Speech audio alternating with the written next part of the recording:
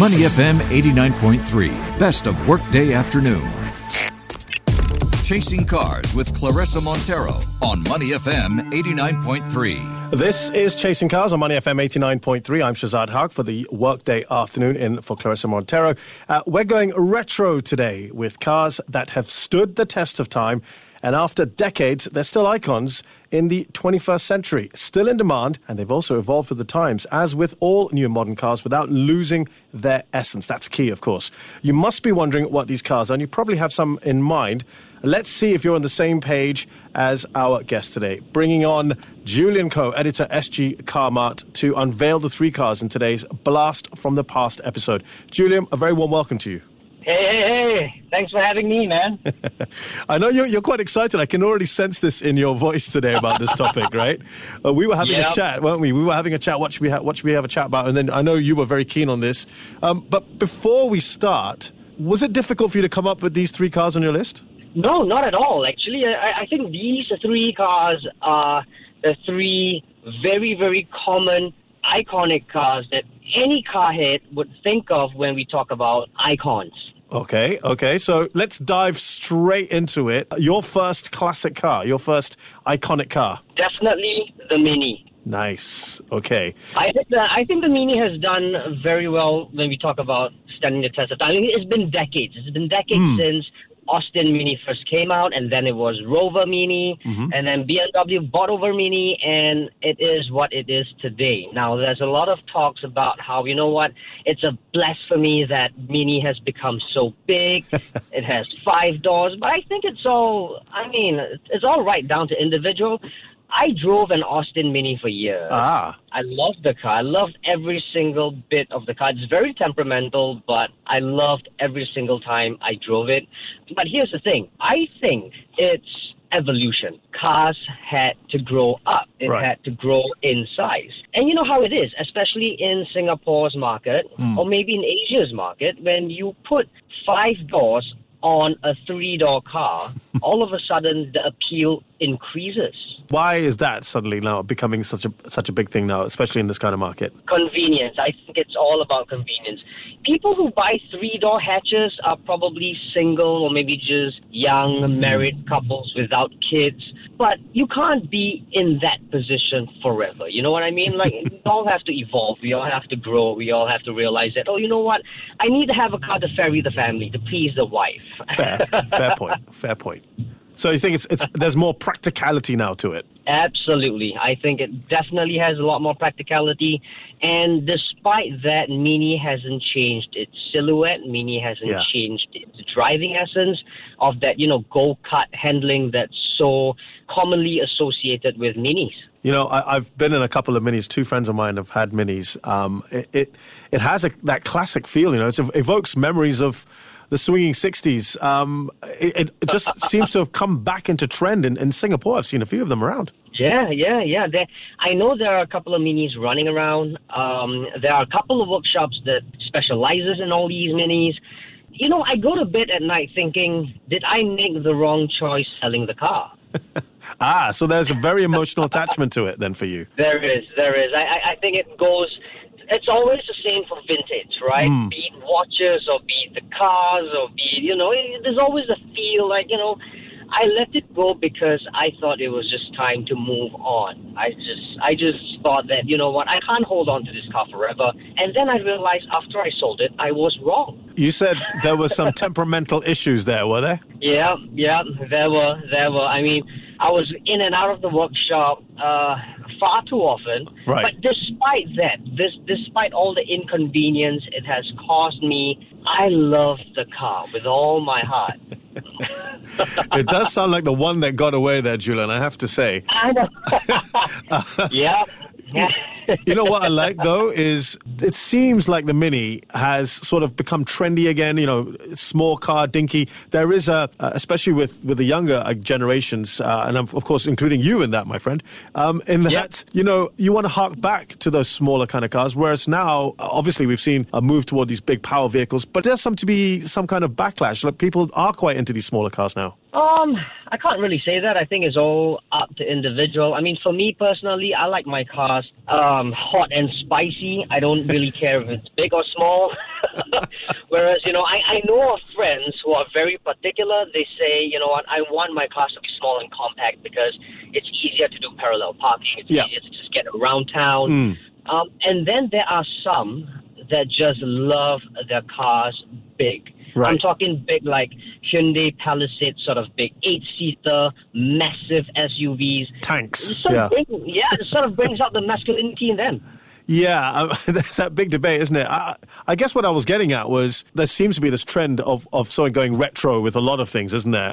Especially with people in their 20s and 30s. So I just wondered if that's the trend. That's why Mini perhaps is seeing a resurgence, say, in places like Singapore. I don't think there's a trend. I mean, honestly, I think there are a lot of cars out there that are going against this very trend that you're talking about. Right. It would probably only be Minis, I reckon. I can't think of another.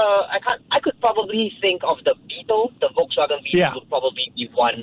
Yeah. But even then, the Beetle has evolved so much that it looks different. It's unrecognizable from the previous incarnation, right? Yeah. Yeah, exactly that. So, whereas the Mini, on the other hand, it's got that round headlamp, that grille, that overall look that that one glance and you know that it's a Mini. It can't be anything else. We're going to move from the Mini with its small, compact size to something very different. Your second choice, then?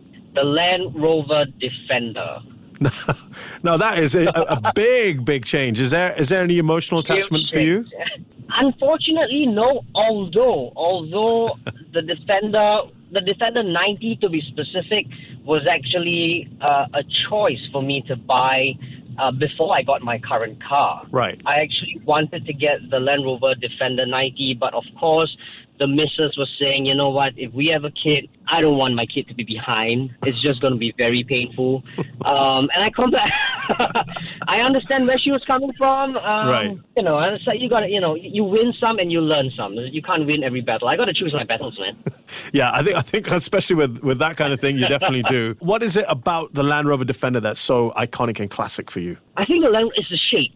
Right. That whole square, boxy shape that hasn't changed up till today. It was so long, so many decades ago, Land Rover Defender came out. And, now, just recent months, the Land Rover Defender just launched the new 110 as well as the Defender 90 3-door. It's actually bigger.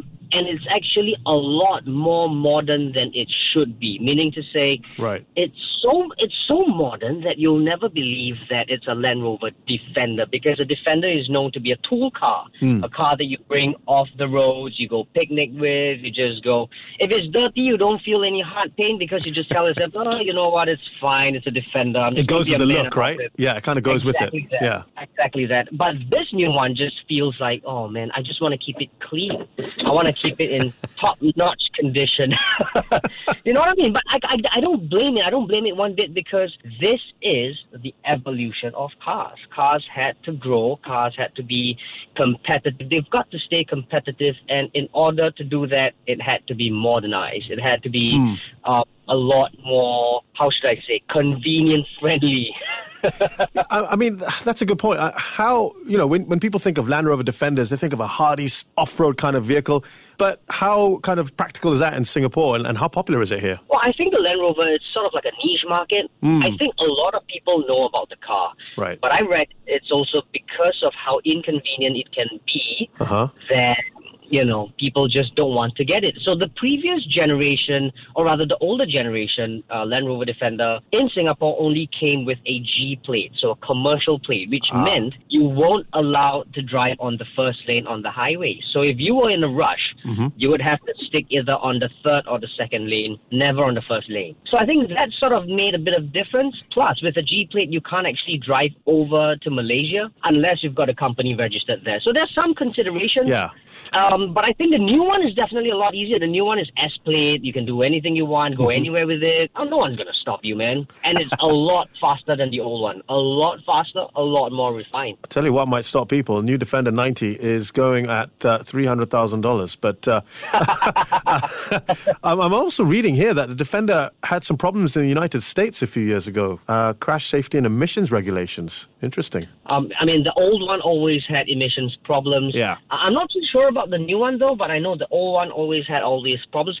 I had some friends who owned the car for a while, and they were constantly in and out of workshops as well because it vibrated so much, it shook so much every time you drove that something always spoiled. These are things, that was your model, right, that you're talking about? Yep. Yeah. Yep, the old one. Right. But still, yeah. regardless, old or new, it's still an icon of its time. It's still an icon today. Absolutely. And I tell you what, the third one now is for the petrolheads, perhaps, the ones who love their sports cars. What's your third pick? Mine would be the Porsche 911. Classic. Absolute classic.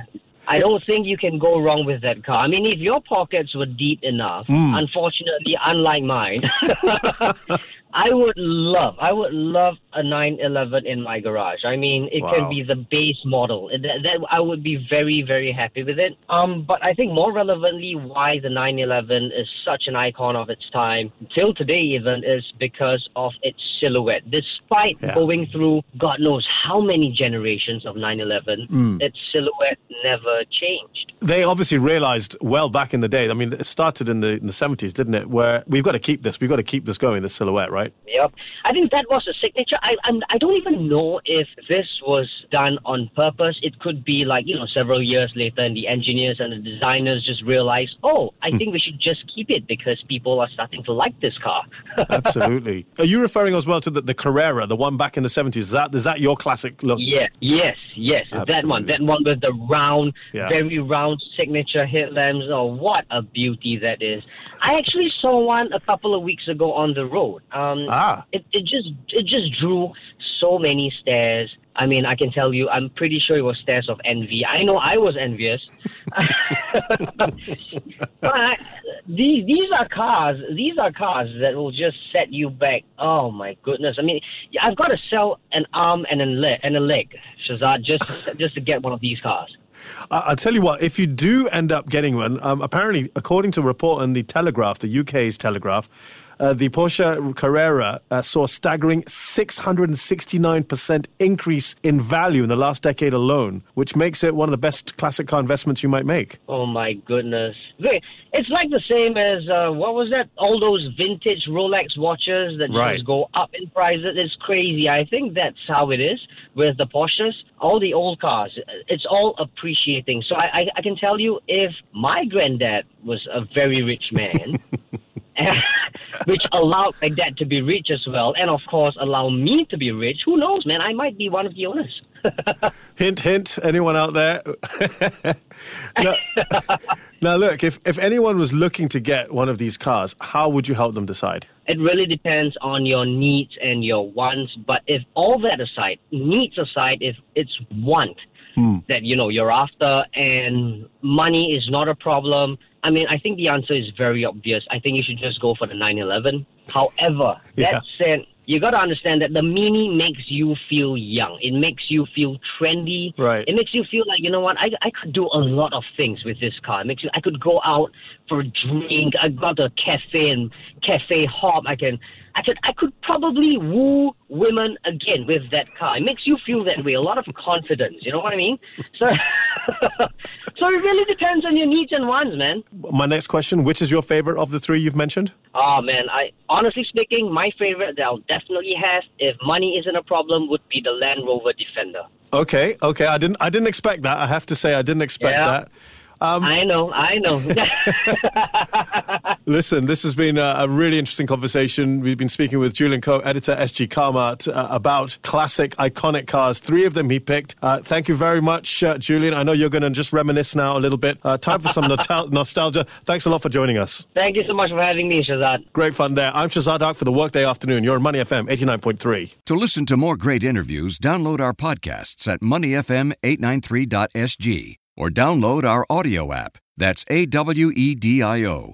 Available on Google Play or the App Store.